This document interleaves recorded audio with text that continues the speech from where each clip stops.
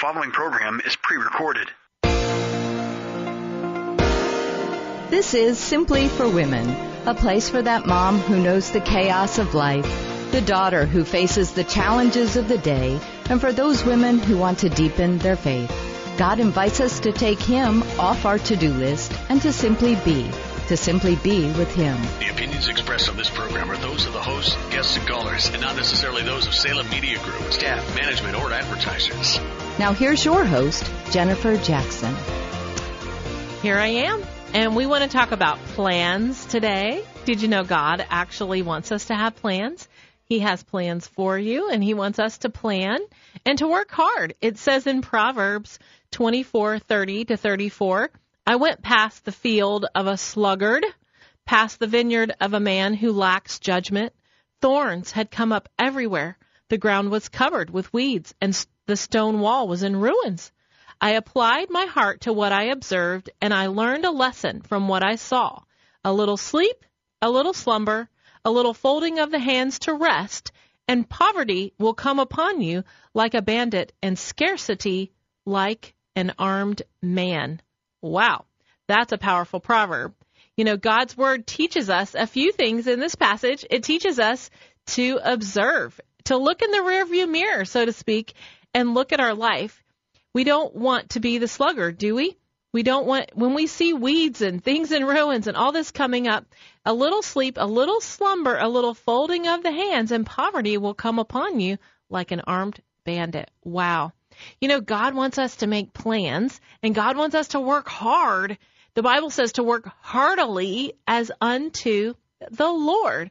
And we can make those plans. You know, when I wrote 3 little books, and when I did that, I had to every single day, I was disciplined day after day after day after day to accomplish that task. And you know what it meant? It meant saying no. It was so hard because I am very social, and I would like to be with people all the time. I would be with people 24/7 if I had a choice, but I had to choose to hide away, to be in a closet, and to write, and just to spend that time with the Lord. And I also have to do that just to be disciplined, to say no. I have to say no to some things so that I can say yes to time with the Lord. And let's think about our lives. Let's think about the plans that God has for us. Are we working heartily in that area? Are we disciplined? Are we focused? You know, there's different disciplines in our life. I think about working as a pastor's wife. Church comes around unrelentingly every single weekend. And, you know, you might meet a nurse or a doctor, and they have to be on call, or they work nights. Well, I've had to work weekends. Every single weekend I'm at the church. But you know what? I love it. And I don't know what you do. Maybe if you're a teacher, you have to work every single day, Monday to Friday.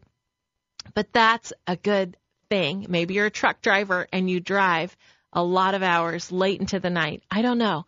But I want to just encourage you in that God wants us to work, and He wants us to work hard. He has poured gifts and abilities and talents into our lives, and He wants us to work. You know, some people that I know, they say, well, I'm retired, and I don't really know what God wants me to do at this phase. And I said, well, maybe the plan that He has for you is prayer, and to take up prayer.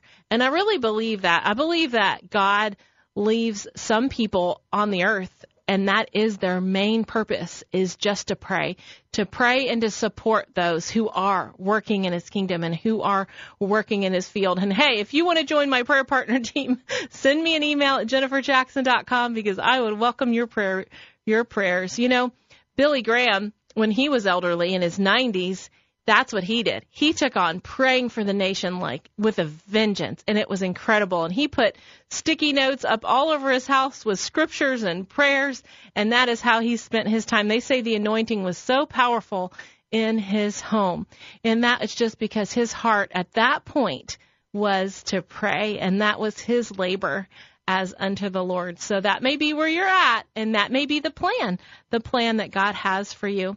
You know, God believes in plans, and it's not unspiritual to plan. Even the Lord plans for us. It says in John 14:1-3, don't let your heart be troubled. You believe in God, believe also in me. In my Father's house are many mansions. If it were not so, I would have told you. I go and I prepare a place for you.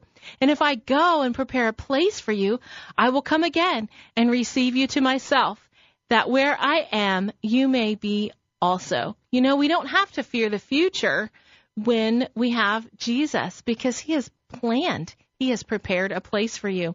I got a call earlier last week that shared with me that a 29-year-old had passed away. And this was a son of a friend of mine, and we had prayed and prayed and prayed so many times for him and for his life. That funeral is this week. And then today I got a call of another friend who passed away. And I love this friend so much, and she loved the Lord. I remember leading her to Christ, and she was of a Muslim faith and had left her family from a different country, and she was here. She was an immigrant here. I loved her so much, and today she passed away. But I said to my husband, Doyle, I said, you know what? I know without a doubt, without a shadow of a doubt, that she is in heaven. And I remember helping her pick out her first Bible. I remember how she learned to pray. I remember how she grew in the Lord. I remember how she would have us over many times for Thanksgiving and so many wonderful things. And, you know, we can have a confidence. We can have a confidence that God has a plan for us and that God has a plan for a place for you in heaven. And that is such a wonderful promise. And it brings a great comfort, doesn't it, when we hear of friends that we know of that passed away, because when they know the Lord, we know that they're in heaven and we know that he planned that for them. And here's the famous verse that we all know, but I want to read it to you again because I love the ending of this verse. It says in Jeremiah 29:11-14, for I know the plans I have for you, declares the Lord, plans to prosper you and not to harm you, plans to give you hope and a future. And here's what I love. Then you will call upon me and come and pray to me, and I will listen to you. You will seek me and find me when you seek me with all your heart. I will be found by you, declares the Lord, and I will bring you back from captivity. God has good plans for us, but we must listen to him. We have to listen to him so that we can hear and find out what those plans are. You know, how do I do that? How can you do that? Well, I think one way that we can listen to the Lord is honestly just to sit. You sit and you spend some time in silence. And you open your hands and you say, God, here I am.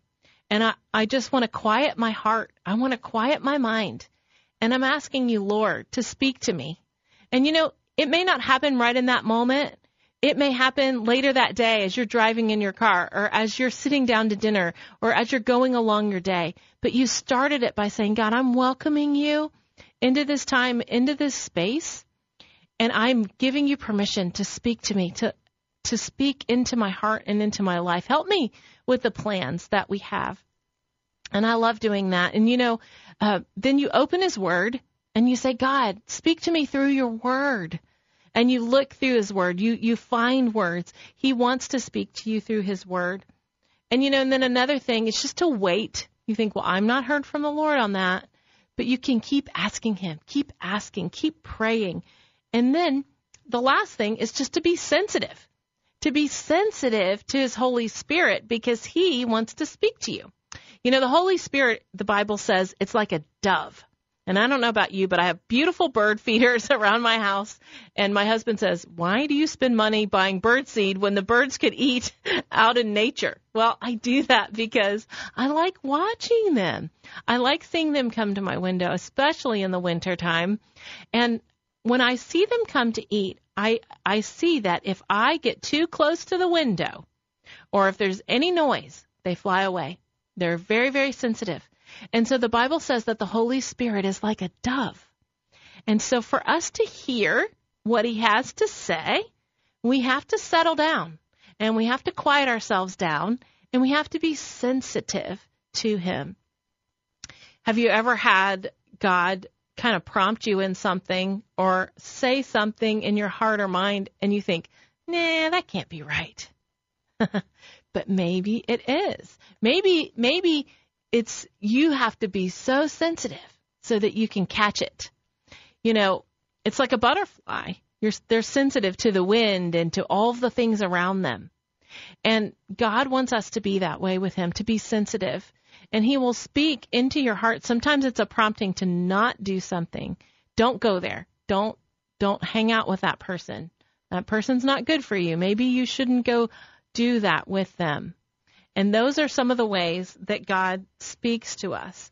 But we can ask him, give us a sure word, give us a definite word so that we can make plans. You know, God wants us to make plans, but he says that there's a cost, and we have to count the cost. It says in Luke 14:28, suppose one of you wants to build a tower. Will he not first sit down and estimate the cost to see if he has enough money to complete it? For if he lays the foundation and is not able to finish it, everyone who sees it will ridicule him, saying, this fellow began to build, but was not able to finish. So what do? Is that frustrating? You try to make a plan and you want to accomplish something. Maybe you're even willing to not be that sluggard and to work hard, to work heartily as unto the Lord, but you're not seeing the plan come about. Well, this is what we have to do. We have to estimate and ask the Lord to give us the resources that we need. Maybe what's keeping us from accomplishing the plan that God gave you is the team. You don't have the people on the team. So begin to make a list of the things that you need on your team and say, God, I'm asking you to bring the team together, the people with the abilities, the people that can come alongside and help to make this plan happen. Maybe you actually need dollars to make your plan succeed. You know, God's a provider, and just begin to ask him, say, God, if this plan is for you, this is how many dollars that we need to make it succeed, and begin to ask him to do that. Find verses on provision, find verses on God as provider, begin to declare them over your life and over that plan, because he wants to fulfill the plans. He knows the plans that he has for you. And as your plans and God's align together, and that happens through prayer, he will help make it happen. Well, I'm Jennifer, and you're listening to Simply for Women. I hope you've enjoyed this talk about plans, because we're going to continue the conversation in just a few moments. I have my husband here with me, Pastor Doyle. Yes, I know it's Simply for Women, but we have Pastor Doyle for the next few episodes. It's so much fun. I love, love, love the pastor's wife life. He's such a wonderful blessing. You're going to enjoy him. Go to JenniferJackson.com for more information and previous episodes, and also you can even find Pastor Doyle's 1 Year in the Bible there at JenniferJackson.com. Do that on the break. Stay with us. Here comes Doyle in a few minutes. You're listening to Simply for Women.